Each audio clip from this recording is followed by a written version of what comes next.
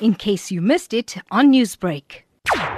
The video and some statements have been widely circulated throughout social media. It is very disturbing because there is a woman in particular who has made racial slurs against a male and by extension the Indian community. Because if you understand the historic past of South Africa, the word or the terminology she used is a very discriminatory term that was used during the apartheid years and during the colonial years. Given the demographic situation and democratic situation that we are in, our democracy doesn't allow for people to make such statements. We find the statement to be racially divisive. We find that the statements made by the particular individual is tantamount to racial intolerance. And we want the South African Human Rights Commission and the South African Police Services to investigate the matter and to deal decisively with the individual, either criminally or by way of a fine or a charge.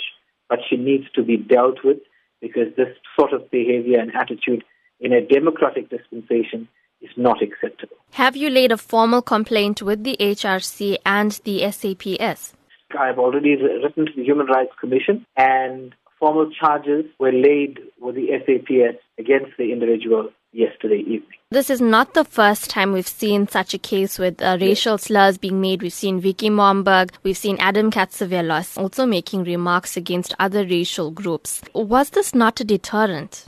Perhaps it was a deterrent, and maybe, yes, some stronger measures should be implemented by HRC and the SAPS in terms of giving people prison sentences. And maybe legislations must change to make these type of racial slurs a criminal offense. And that will come with a lot of discussion. It should come also with a lot of antagonism. But I think given the democracy, the age of our democracy, I don't think we'll be completely freed from that so soon. I think as government, we must do more, of course, to educate people. We must also do much more insofar as bringing communities together and making sure that communities sort of intermingle. Newsbreak, Lotus FM, powered by SABC News.